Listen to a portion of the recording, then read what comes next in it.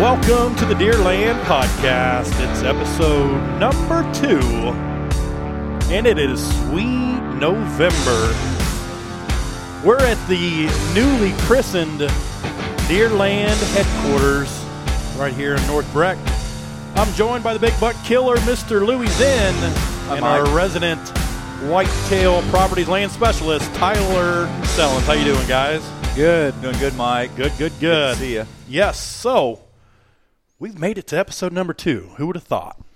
We've come a long way. We have. So Double the production. That's right. So hopefully some of you guys are back for the second time. If you didn't catch our first episode, make sure you check it out as well. So we've got all sorts of different things we're going to talk about today.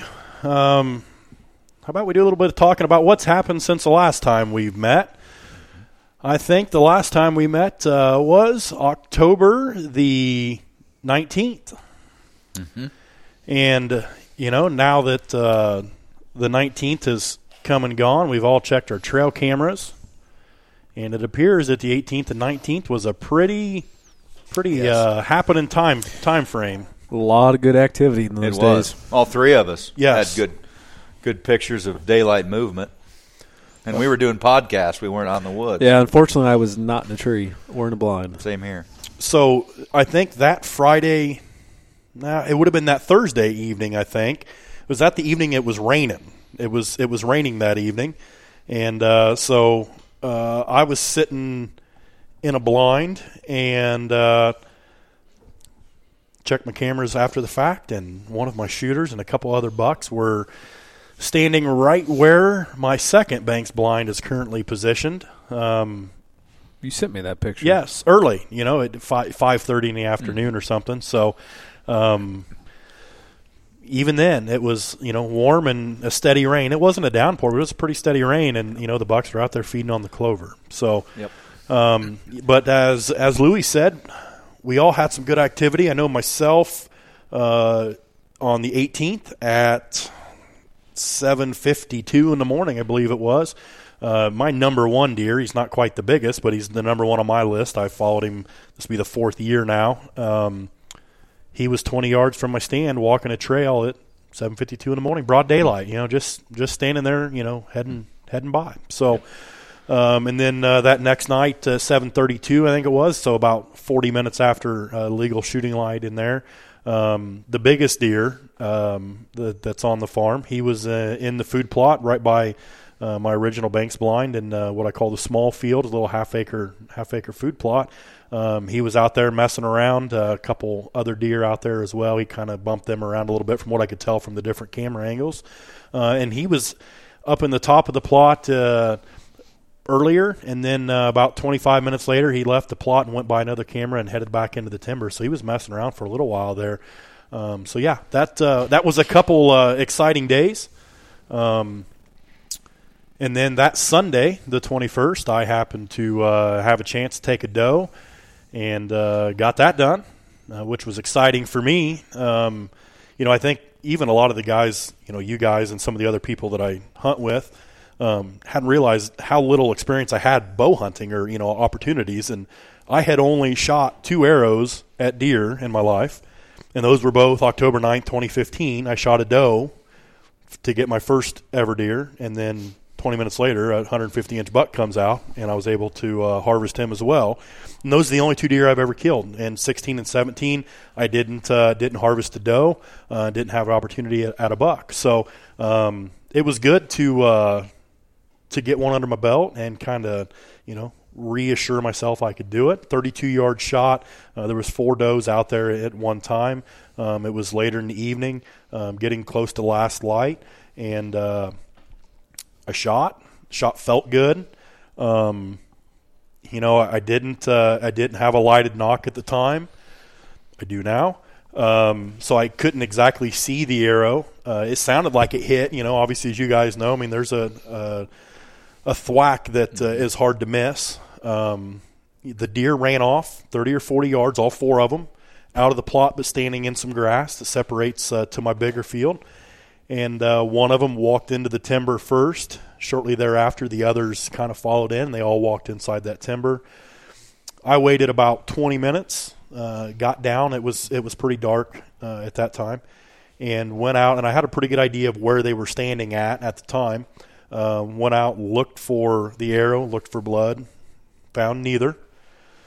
So, as that happens, first things running through my mind is I missed, and, must be rusty or something. You start getting down on yourself right away. So I thought, all right, well, I'm going to go over, and I know where they stood at for a little while, and I'll go over there and I'll check that out. So I went over and kind of looked around where they were standing, and nothing, no blood, nothing, not a speck anywhere. So then I knew exactly where they went into the timber. It's pretty thick right there, and there was one clear defined opening that they come in and out of. So I went there, got on my hands and knees, about 4 or 5 feet short of the timber, and then up through that trail. Just thought, all right, I will find a speck of blood. I mean, if I don't find blood right here, then obviously I didn't hit anything. So I was doing that, and nothing, no blood anywhere. So I was on my hands and knees because it's real thick. I had a headlamp on, and I look up, and I thought, oh, no, I think that's her right there. Well, it wasn't. It was a big log that had a white bottom on it. It looked just like a belly. So then, now I'm really discouraged because I don't know what else to do. Wait for daylight and have a better chance to find the blood. Needed to find my arrow, but that food plot is extremely thick of brassicas and oats and some fresh clover, and so it's tough to find an unlighted arrow in that. So I was backing out because I couldn't even turn around. I just had to shimmy out backwards, and as I did, I just happened to look left, and laying right there was my doe. Huh. Had gone 40 yards, roughly, from where I shot her at to where she laid. Obviously died fairly quick. And I walked up to her, and her stomach contents were all outside of her body. I mean, it just looked like mulched up grass clippings almost. And so I'm thinking, well, what happened here?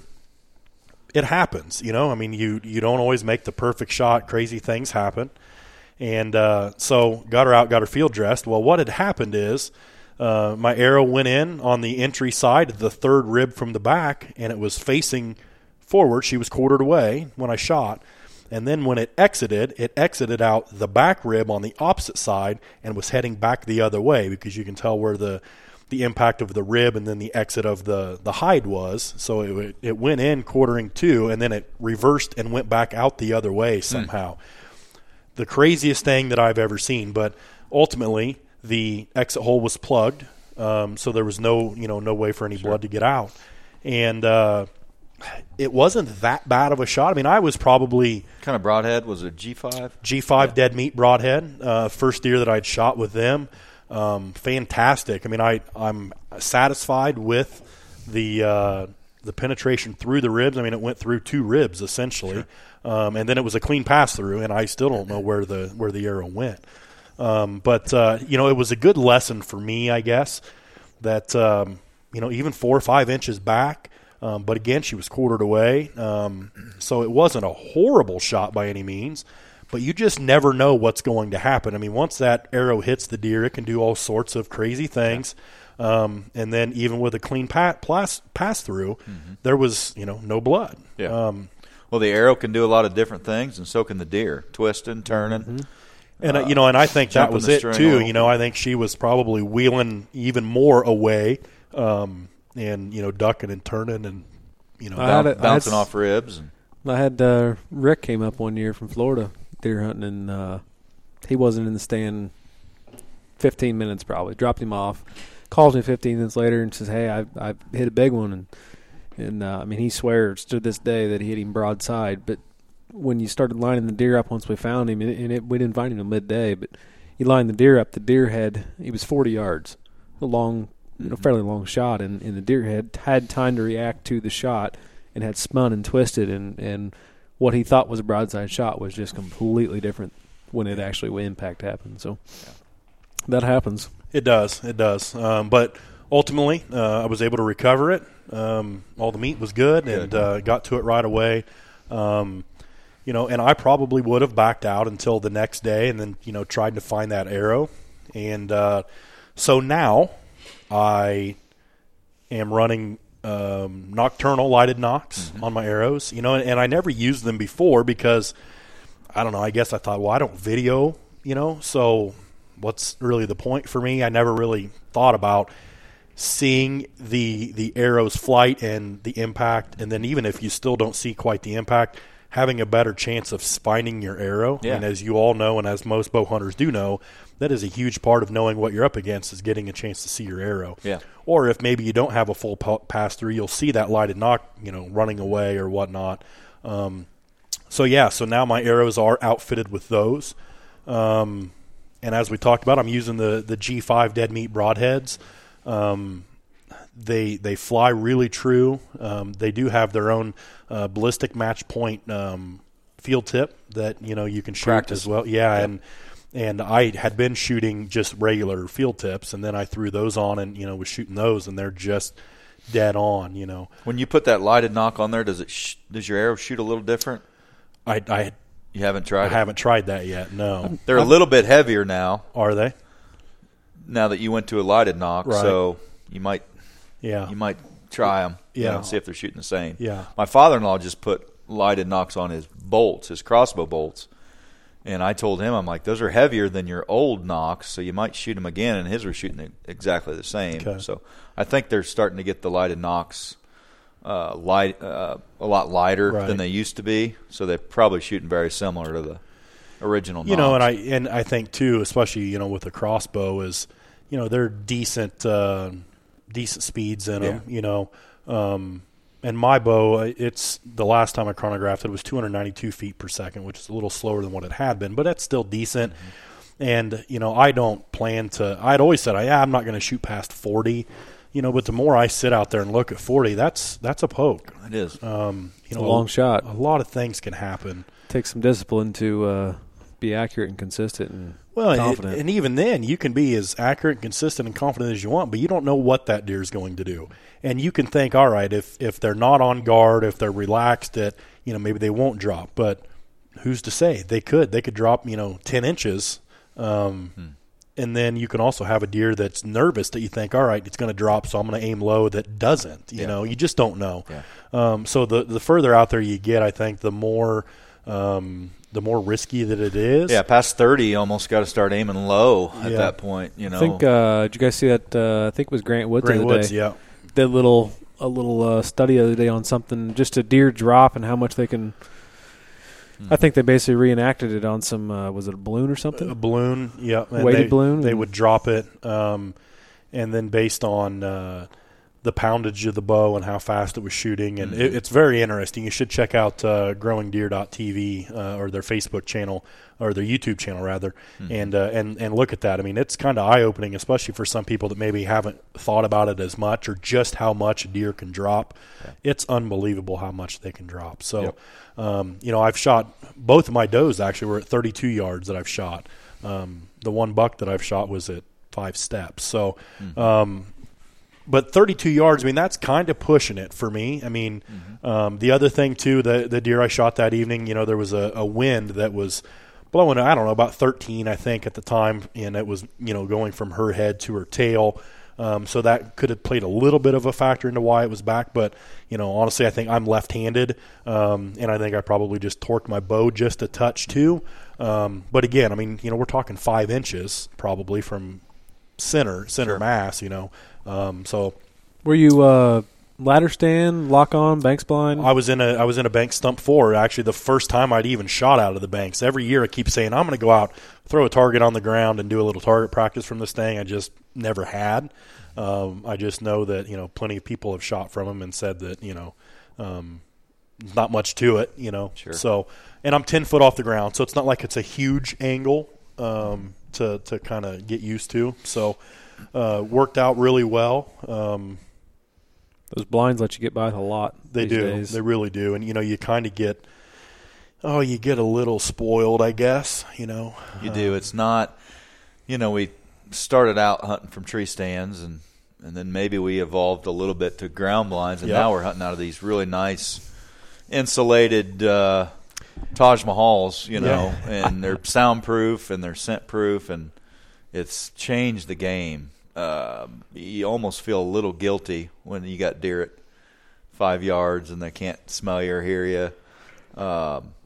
what are your thoughts on it? It's I changed remember, the way we hunt. I remember time. starting out as a kid, growing up hunting with Dad, and it wasn't even a lock-on. I think we may had a few lock-ons, but it was permanent stands built into the tree. Yeah. I mean 2x4s and treated. Yeah, I mean it was go out and build a stand, and that's where he hunted, and it's definitely evolved a lot. I think if you guys pay, of course, I do a lot of attention to, other people out killing deer, and it seems like a lot of the the TV shows or just anybody in general, there's a lot of deer killed out of a blind sitting over a food plot, and less deer killed out of a stand itself these days. But which I think you lose a certain aspect of the hunt from a blind. For sure. There's those can't hear anything. There's those sounds and those smells that you just can't beat when you're sitting in a stand. And it is different, and I do believe that we're going to have a lot of our listeners, or at least a fair amount, that maybe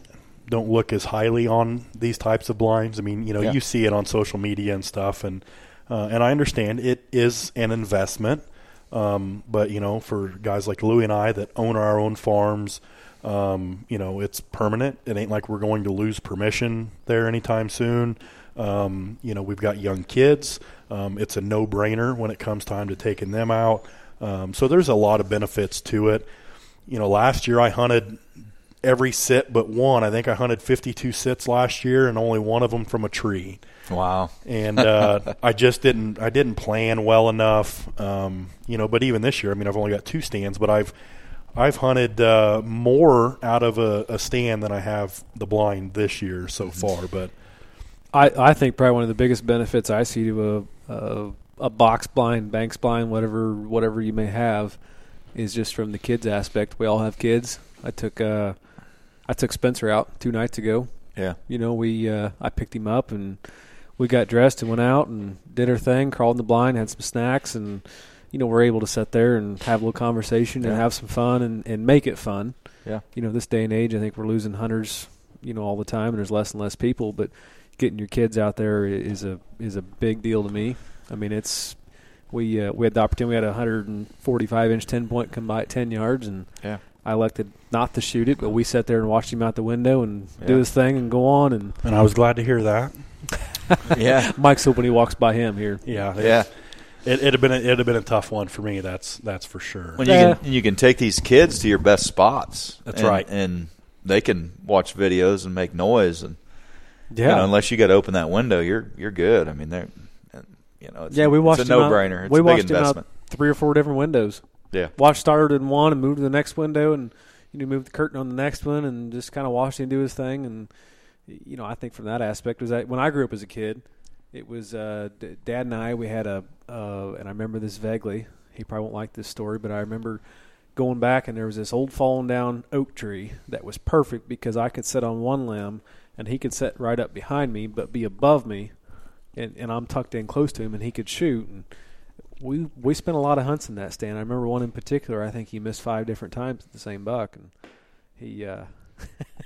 Oh boy! I don't believe that story for nothing. Hey, I do. Oh my! I think he started at 50. He shot and missed, and the deer went off, and he grunted, and he came back, missed, and went. It was just back and forth, and it was he shooting a bow? Yeah. Of course, you got to remember the bows. I mean, we're talking early 90s. I mean, the technology was.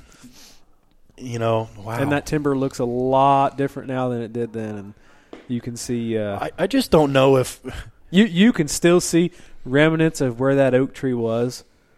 Now there's a banks blind 30 yards away, and Dad spends most of his days in that stand. So it's it was a good time. We had a lot of memories in that. I remember. I could go on and on about that, but anyway, we had a lot of good hunts on that tree. So. Well, and and while we're on the topic of the blinds, my little boy is 3.5, and I'm trying to debate on what time I want to bring him out or what situation I want to bring him out for. I had thought about doing it early season. We didn't get around to it. I kind of got onto some deer a little bit sooner than I thought I would, and so. Sure. We didn't make it out. So now I'm thinking maybe a gun season, either a muzzleloader or gun season. We'll have the heater out there, and I would like him to be with me when I have a chance to, shoot at something, to kind of really get him hooked, I guess. I mean, I think just seeing deer, he would be thrilled about it. And to be honest with you, he'd be happy just to be sitting out there with me. But I want him to be excited about it and have fun. So, I don't know. Some people say that 3.5 is a little young, but I don't know. I don't think so. I mean, he's put a lot of work in with me doing these food plots and stuff. So I think that's kind of part of the whole process, to show him that, you come out here in the summertime, put this work in when it's hot, come out here when it's a little bit cooler now, and you get to enjoy the fruits of your labor. So. I took Spencer last year. Spencer's almost 4.5 now. So I took him at what Riker's age is now last year. I asked him if he wanted to go hunting. He knew I was going hunting, and he wanted to go, so we went. And he's this year he understands the concept a lot more. That it's learning more that it's hunting, not shooting. Right. Last year he thought we were going to shoot a deer. Yeah. But it was good to get out and watch the deer. I think that night we went, we saw 10 or 12 deer that were all within 60, 70 yards of us, and he had a good time, but when the night was over and we hadn't shot a deer yet, he wasn't comprehending the why we hadn't killed something. Yeah. This year, he's picking up on that more, that, hey, okay, we have to get these deer in range, and, it's a hunt, not a shoot. So I'd tell you, take him out as much as you can. I wouldn't wait on the perfect situation. Just have him in the blinds, probably going to be a learning experience and well worth it, just to get him exposed to it and get him hooked on it. Yep. No. So we'll make it happen. Honestly, I'm going to wait until the next few weeks are over with, get through the rut a little bit, and because I don't want to be a little on edge when he's there, and these next couple weeks we can get a little edgy sitting out there. I mean, we're kind of all amped up a little bit, and you don't know what's around the next corner. Whereas a little more late in the season, you see some does coming out, there's less likely chance that, there's going to be a shooter coming out of the woods behind it, and, you can enjoy it a little bit more. So, again, my main concern is just to make it a fun and enjoyable experience, and part of that's on me. So I'm looking forward to the fall. I think it'll be fun. So that's our segment on box blinds, I guess. Yeah. They are great. So you guys want to talk about? I guess we can talk a little bit about what gear we're using this fall, what we typically use. I'm shooting a PSE Dream Season Evo. It's a 2011 or 2012 model. I'm not sure. I bought it used a few years back in 2015. This is my 4th season hunting with it. I love the bow. Shoot it pretty well. It is kind of a faster bow. It's got a shorter brace height, but it fits me quite well. Right now I'm shooting the Gold Tip XT400 Hunter arrows, and then the Gold Tip Dead Meat broadheads. And we were just talking, I'm thinking about maybe switching up my arrows to something a little bit different. Haven't decided on exactly what yet, but so far that combination has worked well for me. Shooting a True Fire release. I think it's called the Chicken Wing, actually. You keep good memory on what you're shooting. Yeah, I try to. Of course, it's not that old either. So this is only my first year shooting the Dead Meat broadheads, and I've been shooting the same arrows in the last 4 years and same bow. So I did just switch this release over the winter, maybe late last fall. It's a hook style release, and the trigger aspect, or the trigger part of it, come with two, and one of them was shaped like a W almost, where you could put your pointer finger and your middle finger on it. And I shot that for quite a while, but I'm now back to just shooting it with my trigger finger. And Jamie, that works on my bow at Mike's Bow Shop, he was telling me that it's essentially now another brand or another model of a True Fire release. I don't know, but I like it. It's comfortable. It has the leather wrist strap. The one I had before was not. It was the nylon one, and It wasn't quite as comfortable. So that's my bow setup. What about you, Lou? What are you doing these days? Well, I'm excited to be shooting a crossbow. I've been a diehard Hoyt guy for a long time. So, I mean, I still have my Hoyt and shoot my Hoyt and, still love the sport of archery. But now that Illinois has opened up crossbows, it's kind of fun to play around with those. So I actually invested in a really nice Raven crossbow, and it's just been it's been really fun to shoot. And I harvested a doe with it 2-3 weeks ago, and I still take my bow out and shoot it and practice with it, and I'm going to take it out and hunt with it here during the rut coming up. But the crossbows sure changed the game. Let's be honest, we don't have as much time as we probably need to practice enough to be real confident with our vertical bows. If we're going to effectively start harvesting animals at 30, 40, 50 yards with our vertical bow, it takes quite a bit of practice to be good at that distance.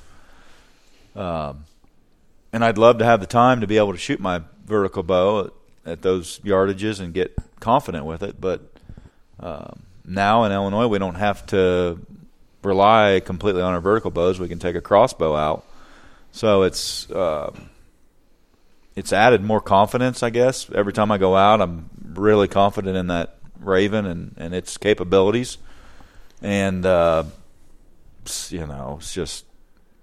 it's unfair at long distances what that crossbow can do. I'm not saying that it's a great idea to shoot anything with a crossbow or a vertical bow at 70, 80, 90 yards, but when you're out there practicing and you're shooting 1-inch, 2-inch groups at 70, 80 yards, it's makes you feel pretty darn good at 50. It's fun. Yeah, you can't shoot at the same spot at 50 with that Raven, or right. you'll break every bolt. Should be deadly on squirrels. Yeah, we need to talk about squirrels this episode. Yeah, squirrel land. I was I just about bought some G5 small game broadheads the other day for squirrels. Yeah. So. Love it. As far as I'm shooting a Raven crossbow. I've got a Hoyt. Got a Hoyt bow. I'm always an Easton guy when it comes to arrows. I've always been a New Archery Products NAP broadhead guy. I got Spitfires screwed on. I've got Killzone screwed on. Just tried and true. I don't know if anybody makes a tougher, sharper broadhead than NAP. But everything out there that you buy at your local sporting goods store is good, though. I mean, there's no doubt. We're gear guys. I mean, that's all we, and we're not thinking about managing our properties and deer and turkeys. We're thinking about the gear that we're using. I mean, we could. Oh my gosh, we don't want to. Our wives don't need to know what we spend on. Negative. Just broadheads. I'll pretend you didn't just say that. Yeah. Well, they don't listen to this. They don't listen to the No, podcast. I don't. I don't think we'll have to worry about that. But we're good. There's so many gadgets out there these days that Oh my gosh. Sometimes you gotta. I just love draw it the all. line somewhere. I just love it all. We could talk hours about blinds. We could talk hours about our cameras that we swear by, our broadheads. It just makes the sport even more, just so much more enjoyable. yeah, It's just like the game of golf. You talk to somebody that's a golfer, and all they want to talk about is what clubs you're hitting and your new TaylorMade driver and what are you hitting a Pro V golf ball. Hunting is, it's even worse. I mean, you've got 20 different tools at your disposal that you're taking with you out in the field. Well, and the hunting industry in particular, I mean, it's always what's the next mousetrap that's coming out, and a lot of times you'll see something for 2 or 3 years, and either it takes off or it doesn't. So. And there's so many other things too. I mean, we can get into, I'm sitting here looking at, a scent crusher closet, and I know we all use ozonics and stuff like that. But, when we really get deep into some of this other gear, I mean, we'll kind of save that for a separate podcast. Yeah, whole different. I saw somebody wearing Sitka gear on our hunt tonight. Yeah. So just to go hunting a Banks blind. Just to go hunting a Banks blind. I mean, who would have thought? And I'm over here wearing scent lock pants and a hoodie and Nomad undershirt and hat, and So yeah, I wear whatever is comfortable and does the trick, and they have in my size because when you've got my svelte figure, you can't always find everything in stock. So as far as that goes, what about you, Mr. Sellens? What gear am I using this year? Well, actually, I just went out behind the house the other day and got me a hickory stick and whittled out a new bow this year. So longbow. No, I'm kidding. Novel idea, but I don't have the time for that either. So yeah, I'm still shooting Matthews, true and true. So it's I know Louis over here is a Hoyt man, has been for years, and Matthews makes a great bow. I've been a Matthews guy, and I don't by any means have a new model year bow, but what I've got works great and shoots well. It's accurate, and I think I've got a DXT. I've probably had it for the better part of probably close to 10 years. Probably every bit of it. I mean, it's probably 12 or 14 years. I don't have any complaints on it, so. Yeah, and that's the thing, like with my bow, this PSE Dream Season Evo, I'm left-handed. Seen it on Facebook for sale. Seemed like a good price to me, and hadn't been used much. And so that's how I ended up with that. I wasn't necessarily brand specific. Looking back on it, I'm glad I bought it because it is a higher end bow. I mean, when it come out, it was kind of like their flagship model. Sure.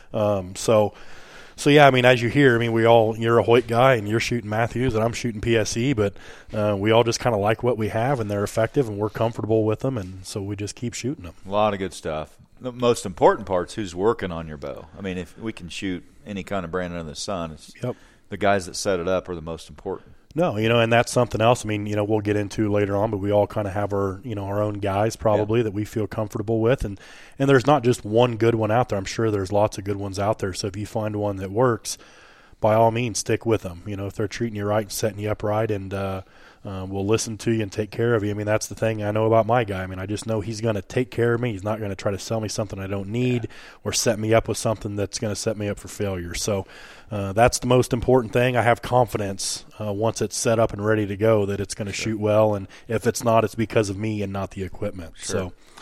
So that's kind of a rundown of our gear. You know what I'm excited about, Mike? What's that, Lou? That's that logo, that Deerland logo.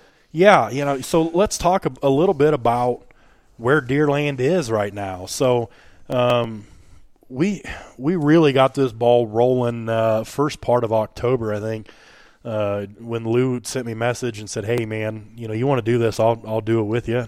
And it wasn't 24 hours later. I was already buying domain names and setting up social media accounts and stuff like that, and making sure that we could get everything that we were going to need before we got going. And since then, it's moved awfully fast. Here we are, the 1st of November, so we're coming up on probably about 4 weeks since we really got going on this thing.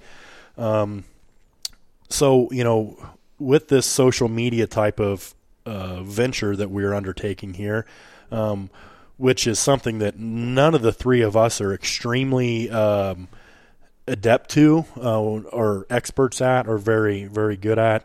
We're kind of that age, as we've talked about. We're all in our mid-30s, 34, 35, 36.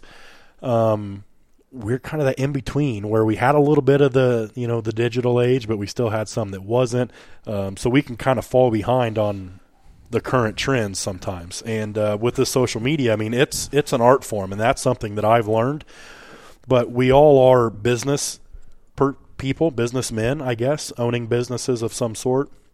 We understand the value of branding and brand awareness, and so we knew that we needed to come up with something that that was catchy, that was appropriate for the message we're wanting to put across, and that looked professional, because we do want this to be a professional production, and yet still fun. We were talking about before we started recording. I mean, we're not going to be scripted by any means, but it's not going to be just an extreme blabbering mess the whole time. But we are going to sit here and shoot the breeze a little bit.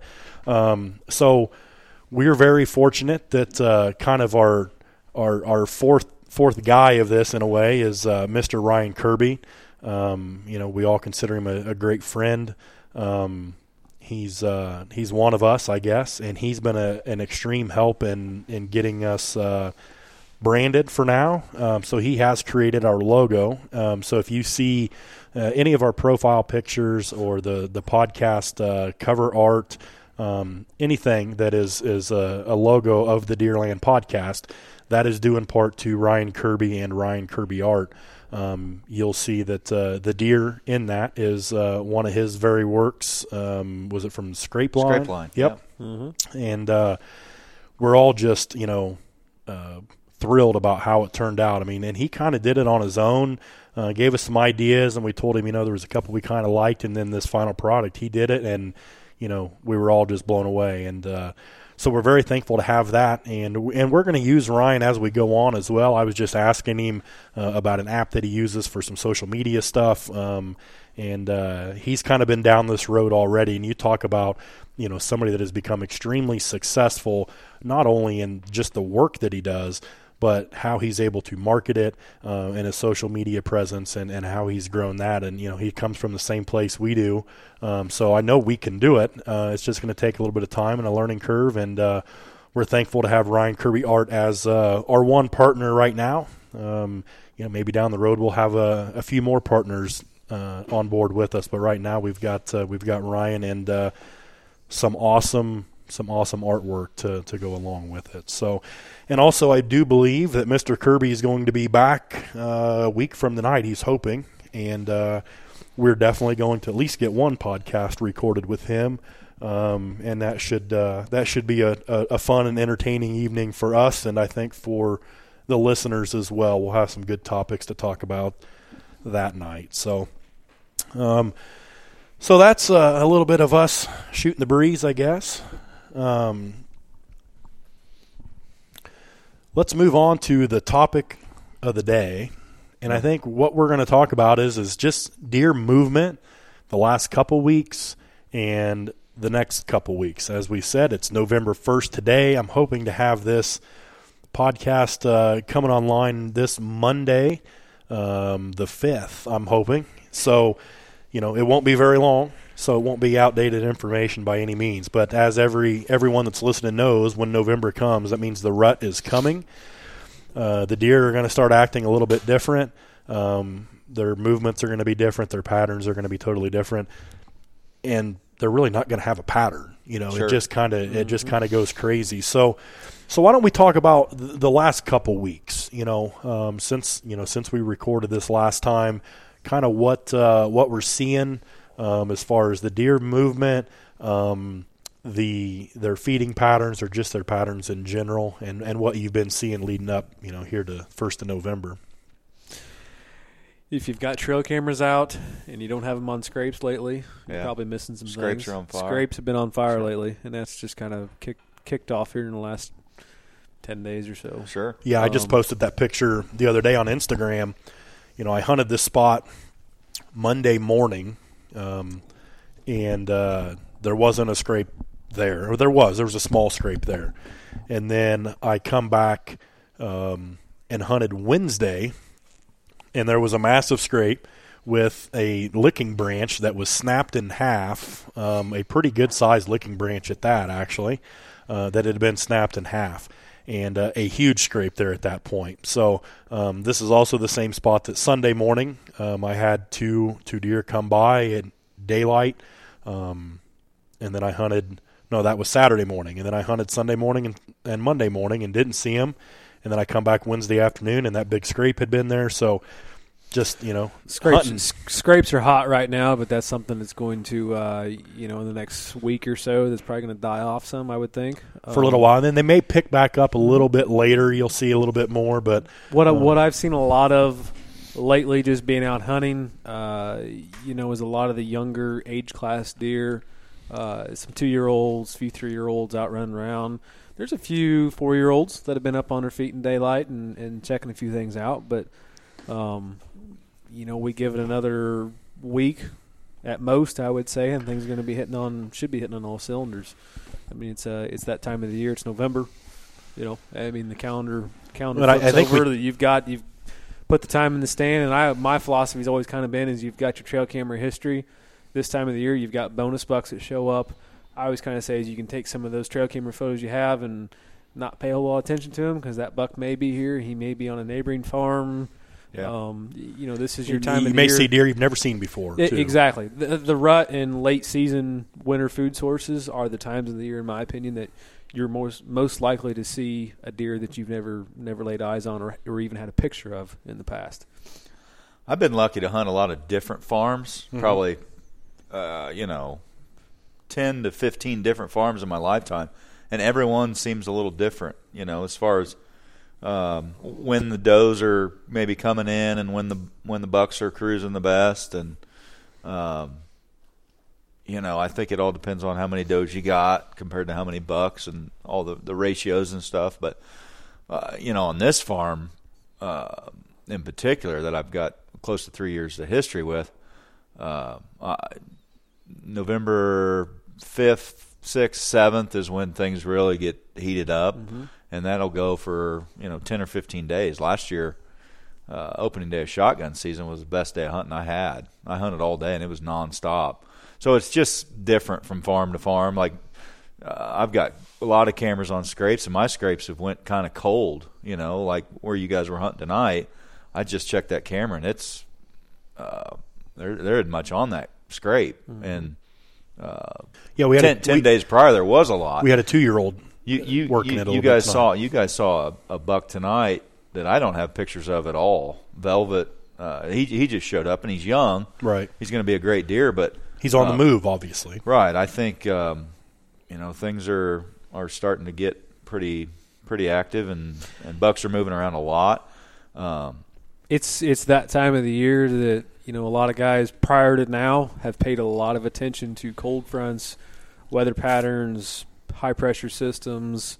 There just comes a point sometimes where there's that time of the year where just go. It's that time to just go. If you've got the time to dedicate to it and you've got time to go hunting, just go get in the stand. I'd say the next 5 to 7 are your best chance of killing something big. And then after that, it's going to get a little hard. You think so? That soon? They're going to they're going to get on lockdown. As they get on lockdown, they're going to be harder to kill, and you're going to find them, going from doe to doe. But I think Mrs. Doe Peas up in Mount Pleasant, if you follow their Facebook page, but I saw the other day they had a doe in heat and getting bred. So, it's that time of the year. It's getting right that they're, you're going to see. I always see a pattern over the years that it's your 2 and 3 year olds are on their feet. To start with, and then there's that time frame where it's the older bucks. Sure. They know it's time to be up and going. There's always some does that are early. The hardest time is when a lot of them are in heat, and then it's just lockdown, and it's hard to catch up with one because he's 24 hours a day. He's with a hot doe. So I think I talked about this a little bit on the first episode, but last year, October 28th. Was the first big cold front that we had of October, and so I went and sat over my large field. I could see a lot, and I obviously had one of the first does to come in, and I had a buck parade come through. My number one target buck was coming through. Some I'd never seen. One buck come through that morning that I got a picture of him, seen him on the hoof, never seen him again after that. Sure. And from there till November 2nd. I had just a steady stream of deer, and they were going to the same spot, coming in and out at the same area. So I am positive that I had a doe coming in, and one of them probably got to her at some point. And actually, I did have a day where this 5-year-old that I'm after this year was hoping to shoot him last year too, but he always gets busted up, and he was busted up again last year. He went in there, and I sat all day, was sitting in a blind. Which was great because I could see everything, but I just could never get close from that vantage point last year. But I watched him go in to the timber at 8:30 in the morning, and then he didn't leave till 3:30 in the afternoon. And I'm sure he was in there with the doe because there was a doe hanging out in that area as well. So I think he's the one that probably ended up getting that hot doe. And they also say that sometimes these deer will kind of remember if an area has a doe that tends to come in, early or first, that you'll start seeing some bucks come back year after year about the same time. But I don't believe that I've got one getting close yet. I haven't seen any camera activity that would state that or any observations from the field. So, I've seen a year and a half, 2.5, chasing a little bit, but that's been about it so far. As far as the feeding goes, I mean, I've noticed at least one of my timber stands, the acorns just aren't dropping near as much as they had been, a couple weeks ago. I think, obviously we're going to continue to see that happening. The weather has been, kind of normal, I guess, but it's been a little warmer than what I would like it to be. We've had some low pressure here lately, some cloudy skies, a little bit of rain, chances of rain. So I think that's kind of changed the feeding a little bit. I mean, I've got clover, standing beans, and then some greens inside the standing beans. And last night I hunted the big 4-acre plot, and the deer come out and milled around in the clover for a little while, and then moved on. They didn't mess with the beans at all.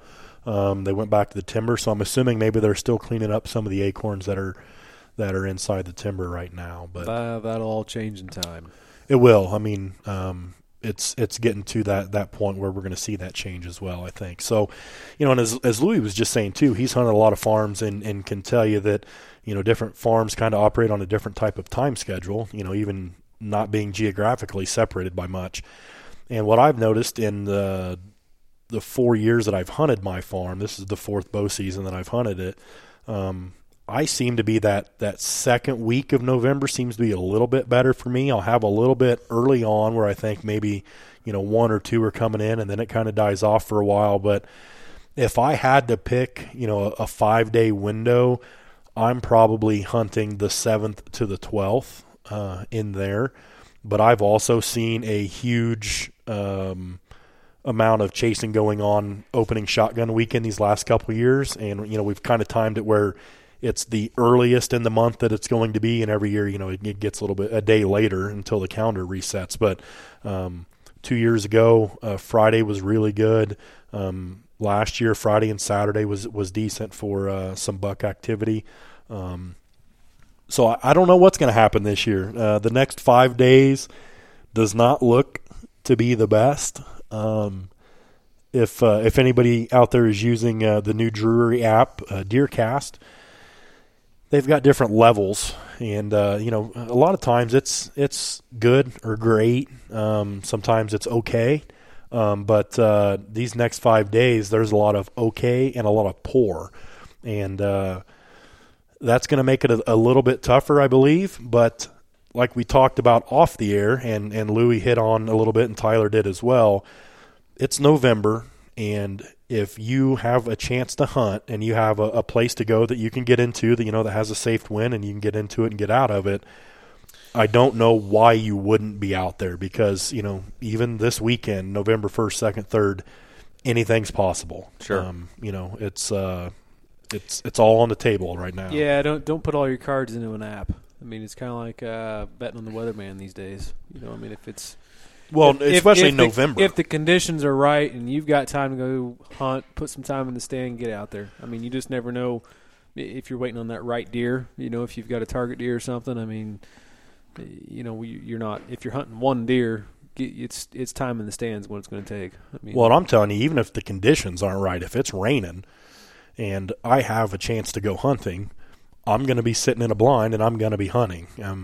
As we just talked about a little bit ago, I mean, I had 3 bucks, 1 shooter out there a couple weeks ago, early, an hour before sunset, and it was raining and they were out there eating the clover. So during the rut, maybe a storm, a violent storm, downpours, I'm not going to be out in lightning, but, a good steady rain, or even if it's pouring and I think it's going to let up before the end of legal shooting light, I'm going to get out there, man. I mean, you only get so many Novembers in life, so I want to take advantage of all of them that I can. That's for sure. So let's talk about what our plans are these next couple weeks.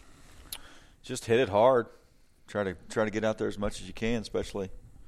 I've got the weekend coming up here. Weather's, it's not too bad. I wouldn't say it's cold by any means. I mean, obviously we'd like a little bit colder, but it's not above it's average. not warm either. No. And we've got a little rain in the forecast, so just got to put your hours in and don't get discouraged, don't get burnt out. going to your best spots in the morning, but man, it's hard for me to sit in certain places in the afternoons and evenings, especially when those thermals are dropping and it's so easy to get winded when you're way back in the timber, and wind might be a little swirly and the thermals are pushing your scent down. I like to hunt my best spots. I mean, I would love to think I could still sit in the same tree all day long, but it's really, really hard to do. I'm way better at sitting somewhere till 11 or noon, getting down, and then getting back out to a different spot that might not be as invasive for the afternoon sit. And that just seems to work good on this place, but it's different. It's different everywhere. I mean, you might not have that. If I had one recommendation to do, is this time of the year, if not knowing which day is going to be hitting on all cylinders, is throw you a bottle of water, a few snacks in your backpack. I've had many times I went out and thought I was going to hunt till 10, 11 o'clock, come back, grab some lunch, get a little work done, head back out at 1, 2, 3 o'clock in the afternoon, and at 12 o'clock things are still moving and deer are on their feet, and I don't want to leave, and I end up sitting there all day, and that can turn into a long, dry, hungry hunt. But and that's something that I definitely am going to do as well, because that's happened to me before. So you want to be prepared for an all-day sit. But as Louie was talking about, I'm learning as I go along here, and a lot of learning is just trial and error, finding something that works, something that doesn't work, and doing something different. And so, these last few years, I've had a lot of sits where, I'm sitting in one spot all day long, a lot of times close to food, and that's just not the best place to be during the rut, especially, mornings, midday. My strategy going forward is I've got a couple stands set up that are in the timber, and it's not in deep timber by any means, but it's in timber that I think a cruising buck would feel safe to come by, one for a north wind, one for a south wind. So my strategy is going to be hunting one of those stands inside the timber in the mornings, maybe even through midday, and then if I can, try to get back to the house. And luckily, I'm usually only a few hundred yards from the house. Grab a bite to eat, get a little relaxation in before I get back out there, and then hunt probably food of an evening. One of the food plots out of the blind, more than likely. So that's going to be my strategy. The other upside to the one blind in particular is I can see a lot, and I can figure out if there's a certain area these deer are using that maybe I need to try to find a way to get in there.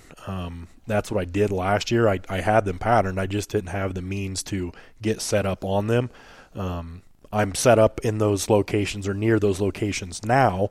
We'll see if they do the same things this year that they did last year, which is obviously not even remotely guaranteed to happen. So, but right now, I've been hunting a lot of mornings. I've actually been hunting some mornings and not some afternoons, but my movement's been slow. The one timber stand that I've been hunting, I've gotten skunked the last 3 sits in it. I think I sat in it maybe 3 times before that and had a lot of activity, a lot of buck activity coming through there. But again, the acorns were more plentiful at that point. But this is also a stand that I'm seeing my number one target buck coming by, freshening up a scrape, checking. There's a few doe trails that come out of this strip of timber, and I think he's checking them as he comes through. So it's going to be quality over quantity. And, for a guy like me, that can be tough sometimes. But, this year I've just taken a whole new approach to the hunting, that I'm not getting discouraged. If I sit there 3 times in a row and I don't see a deer, I'm not ready to throw the towel in. It helps when you get trail camera pictures of daylight activity of your shooter, but you just know that this is my best opportunity for this deer to come by. I'm not out here to shoot does. I've already shot a doe this year. I'm out here to kill a mature buck, and I believe that location is a good spot to be in, especially these next couple weeks. So I'm going to try to hunt smart. I've got four locations, 2 stands, 2 blinds. They each have their most beneficial wind to hunt. Some of them you can kind of, do more than one wind, but so I feel like I should be covered regardless of the wind where it's at. It may not be the best spot, but if it's the safest spot, that's probably what I'm going to choose to do. And something I would probably touch on, Mike, is when you're going to choose a stand location, if you've been out and you're checking trail cameras, is go off that most recent information. If you've got deer hitting an area, don't ignore it. That's right. Use that to your advantage. I mean, that is it's a good time of year to check your cameras way more than you think you should. And I haven't been doing that. Yeah. And as we were talking, when you come and picked us up on the Ranger tonight, you're like, there's a camera right here where this buck was scraping at. I'm going to check the camera. Well, you had your cards with you. And I keep forgetting to bring mine. And I just at least need to throw a few in because there's no logical reason that when I walk right by a camera going into the stand that I don't check it. Check them. And I check them every single time. I don't care if I hunted that spot the morning and then I'm coming back from the afternoon, check it. You might see something on there that you just never know. So, and that's I got lucky. I checked cameras last Saturday, and that shooter was there that morning. I mean, so I knew right away, okay, he was right there. It was just a fluke that I chose to check cameras and not hunt.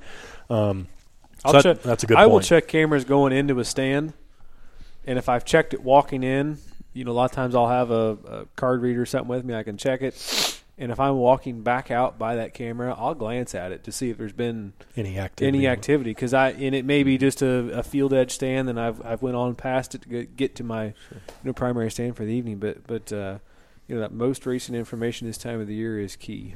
Yeah. That's going to be the don't come December 1st and go check cameras and realize where you should have been hunting November 10th. So. Well, yeah, and a lot of your cameras this time of year should be on scrapes on edges, and that's should be a spot where you can either drive your truck up to, or your four-wheeler, or your Ranger, or at least walk to it without, getting too close to the bedding area. And just because he's there at midnight, that doesn't mean he's too far. Right, especially this time of year. You can take all the rules and throw them right out the window this time of year. You really can. Winds, some people, I'm super conservative probably on winds in October when it comes November and the rut and things are really moving. Some marginal winds, I'll push some limits on some stands and have some great hunts on it. So because the other thing too is 50 weeks out of the year for the most part, a buck's number one focus is survival and staying alive. These other 2 weeks, his number one focus is not staying alive, it's other activities. And it really does happen. They don't become totally ignorant, but they start doing some pretty crazy stuff and throwing some inhibitions out. No different than what a lot of men do, I guess. You get a few drinks in, 21-year-old at the bar in college, and, sometimes your priorities change a little bit. So it's no different. So you can get away with a little bit more of a marginal wind. I don't know if I would knowingly go out and hunt a horrible wind, but you can push it a little bit because there's still a chance that he's going to blow right on by you and not even recognize what he smelled, or by the time he figures it out, he's not going to know where it came from because he's got his nose sniffing a different scent than what yours is blowing off. So, this is it, guys. It's the rut. It's November 1st. It's what we look forward to, and it'll be gone before you know it. Yeah. And, November's already here. That's what's crazy. It is. Mm-hmm. And then, next thing you know, it's gun season. So to me, I always kind of break the year up a little bit, and you've got October early season, and then you've got, that last few days of October all the way up through our first gun season, which is always the weekend before Thanksgiving. This is hunting time, I save vacation for this. Rutcation. Yeah, I don't foresee a day that I don't hunt from now until November 18th, which is, Sunday of second season. So, or of first season. I'm sorry. But it's time to put your money where your mouth is, I guess. Right. We've done all this work, all this preparation, and, all this dreaming, I guess, and now is your best opportunity. It doesn't mean that if you're not successful, these next 2 weeks, 2.5 weeks, that you can't still be. Especially in, our situations, we've done a lot of work with food plots and stuff. And, the main focus the main purpose as far as the hunting aspect of the food plots goes is late season, get through first gun season, even second gun season into muzzleloader season. That's when you can really start seeing, your standing grains and your brassica plots really getting hit and taken off. You get into December and then later from there. So, I'm really not going to feel as discouraged as I had in years past when all that I had was a cut crop field to hunt over that was picked clean by the 1st of December. So I don't know what else you guys are wanting to hit on while we're here. I guess, let's talk a little bit more about Deerland and Deerland HQ, which we're at here at the North Breck Farm, the Zen Homestead. I think we're going to kind of adopt this location as our place to be. Louis was kind enough to let Tyler and I both come out here and hunt this evening, even though I had to go buy a license and a tag because I'm not hunting on my own land. But it was a good time. I haven't told him yet, but I'm coming back before the season's over with. Yeah. And you can go sit in the gar hole again. Yeah, and I'll sit in that gar hole. I didn't let you know, Louis, but Mike's pretty well got the rest of the season planned down here. Yeah. He says I didn't spend $40 for nothing. Yeah. Here, you can always have that spot up there, Mike. Yeah, I didn't spend $40 to come out here and sit for one night. So there's a couple does up there and a little buck that'll get you excited probably every time he comes out. And there's you showed me one of your coals, and I would be very happy to shoot this coal buck. So. Do yourself a favor, Mike, before you leave. Take a picture of that Huntera map over there.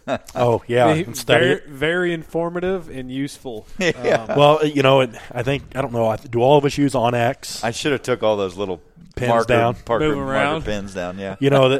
I'll tell you that blind that I hunted tonight, that Banks blind tonight, I like it. It's not a very long walk. It's easy to get to, and that's not what you said when we got there. Awfully comfortable. Well, it's longer than I have to walk to get to my places, but my farm is about a sixth the size. So, did you like the stealth screens? Let's talk about that. And you and I had kind of talked about it, and then I found out that they had it, and we were both going to get it. And I don't know. I talked myself out of it. I wanted to see what it looked like in person first. It is a great idea. I mean, we were like waving at the deer, standing out, looking right at us and waving. They can't see anything. No. It has pros and cons. That is great. Your depth perception in it is crazy, like focusing. It was just odd to try to focus. It's hard on your eyes. And when you get in low light, it can get a little tougher. But when I called Mitch Banks at Banks Blinds and was talking to him about it, he had told me that what he normally does is the top third he will cut off so he can still stand up to look out in low light, and he says that works very well for him. It's not a bad idea. I'm thinking about making the move and doing it. For the folks that don't know what the heck we're talking about, the stealth screen it's an adhesive that you can put on the window, and it will allow you to look out the window. But if you're on the outside of the blind looking in, it just looks like camo. It's kind of like that Primos double bull blind. It's a perforated vinyl product is what it is. And it's kind of no different than what people put in the back window of their trucks. Right. It's like a window tint almost. I always use McDonald's as an example. You drive up to McDonald's, you see advertisements across the windows, but you can't see in, but you go on the inside and you look out, you can look outside just fine. It's the same concept in the deer blind. I think it's like we've talked, I think all of us have, it's got its pros, it's got its cons a little bit. So does the other with just the wide open window and the curtain kit. We got by with a lot tonight as far as Mike and I, we had a deer looking right at the blind, and I purposely put my hand right by the window and waved at the deer just to see if it would do anything. And nobody can see you waving your hand, I know by that. the way. I know nobody can see me do that. But waving at the deer, he had no idea what I was doing. Had the stealth screens not been on it, that deer would he'd have been gone. He would have seen that in a heartbeat and been out of there. So I don't know. In the right situations and the right settings where the blinds are, I think they are very beneficial and going to let you get by with even more than without them. Yep. So I've got blinds in a couple spots that if you've got if you don't have the curtain kit up and you're at the right angle, you can look all the way through that blind. You can look through one window and out the other, and the deer, they come unglued when they see that because they're not used to seeing that because we have our curtains up. Right. So this stealth screen is going to save my butt doing, on those blinds because now they're just going to look up there and see camo. On the flip side, though, when a deer comes out to a food plot and looks up at that fancy blind and sees camo his whole life, and then when we go in there and hunt and maybe we have to open that window, there's no more camo there. He's going to look up there and see a black hole.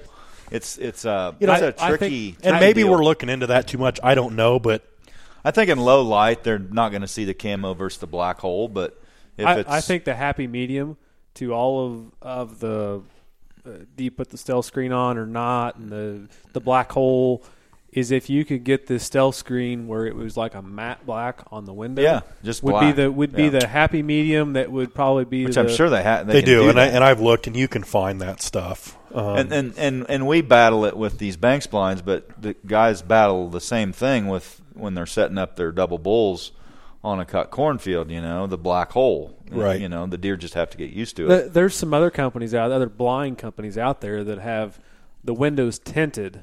Yes. As a way to do that. But when you get in the right light conditions, you still see through it. That tinting, you can look straight through it all. Yep.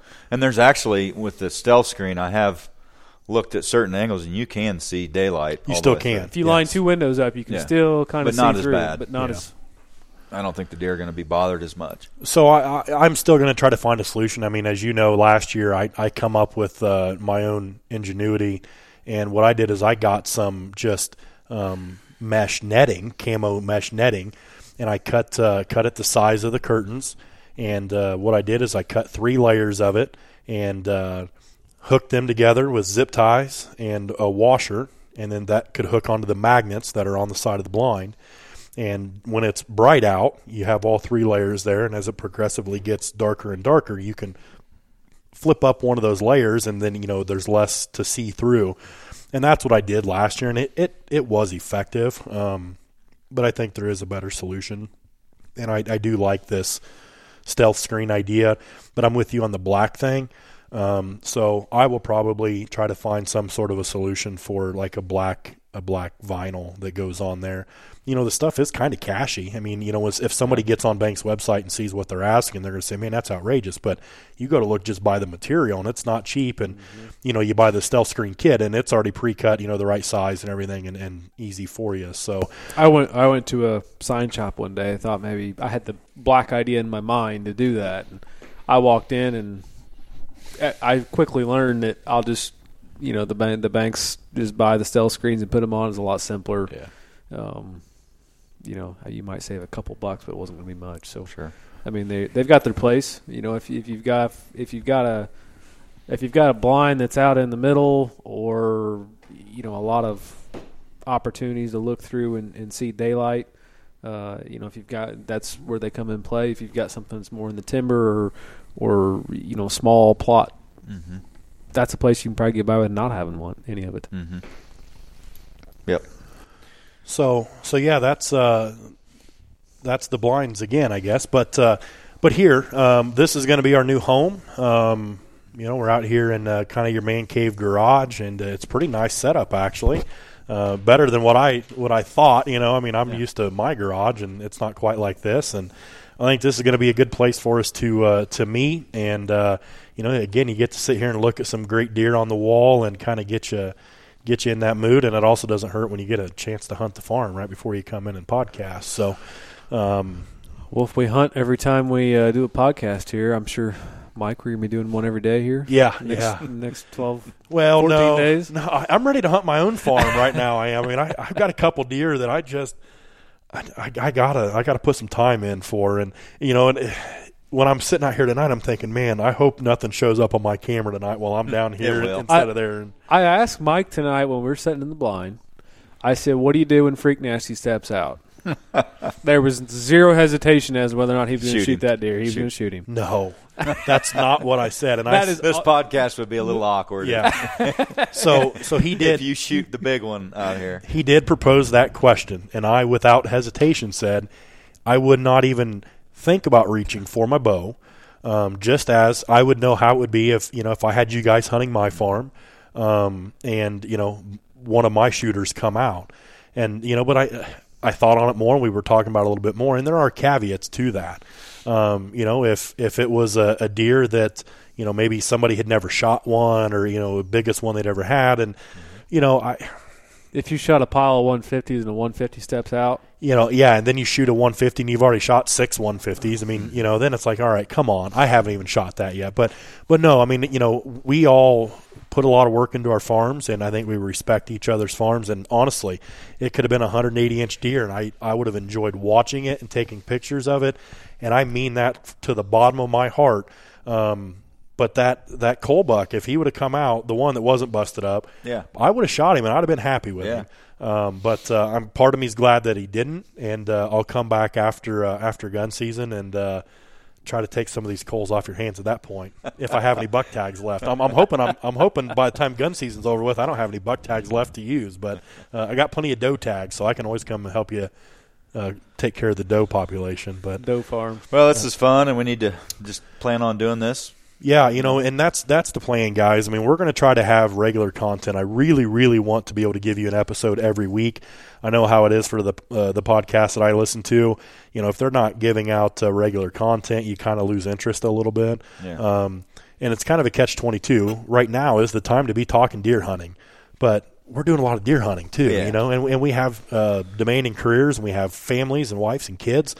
But we're still going to try our best to give you an episode every week. We would love to hear back from you on some podcast topics that you would like to hear. We would like to talk about stuff that people want to hear about, and we would love to hear back from you on that. Any guests that you would like to hear, any suggestions, let us know, and we will do our best to get on who we can.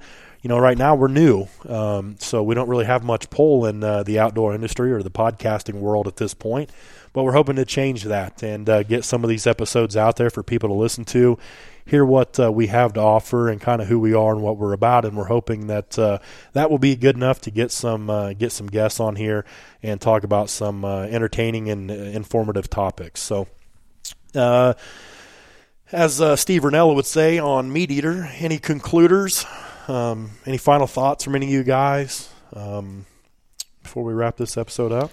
Man, I'm just really excited about the next 3 to 4 weeks. I mean, I've had some really good hunts, even November 18th through the 25th. I mean, Thanksgiving can be a great day. So this is what we dream about is the next 20 days. Yep. So it's the holy grail of deer hunting, that's for sure. That's right. This whole month. So. And it will go by quick, guys. I mean, oh man, we work 50 weeks out of the year to hunt these 2 weeks. Really, and then I guess I use some of my time for turkey season too. But even then, that's becoming less and less because turkey season you can kind of be done with by 8 o'clock if you had to be. If you're not on anything, you can safely call it a day and go to work. But during the rut, it's hard to get out of that stand, before 10 o'clock at all. So I think that's going to wrap it up here for episode number 2 of the Deerland Podcast. Be sure to check us out on Instagram, Facebook, YouTube, and Twitter. And you can find us at Deerland Podcast at all of those. Also, you can check us out on our website, deerlandpodcast.com. Make sure if you find us on iTunes or Stitcher, Google Play, SoundCloud, any of the places where you catch your podcasts at, subscribe, like, comment. The more interaction we get there, the more subscriptions and likes and downloads and listens we get, the better exposure we get on those platforms, and maybe we can kind of start building our listenership up. But that's going to come from a lot of you guys out there. So again, we hope that you enjoyed this episode number 2. We've enjoyed bringing it to you, and we're already looking forward to the next one to come here pretty soon. So best of luck to you. Enjoy this first week in November, and we'll see you soon.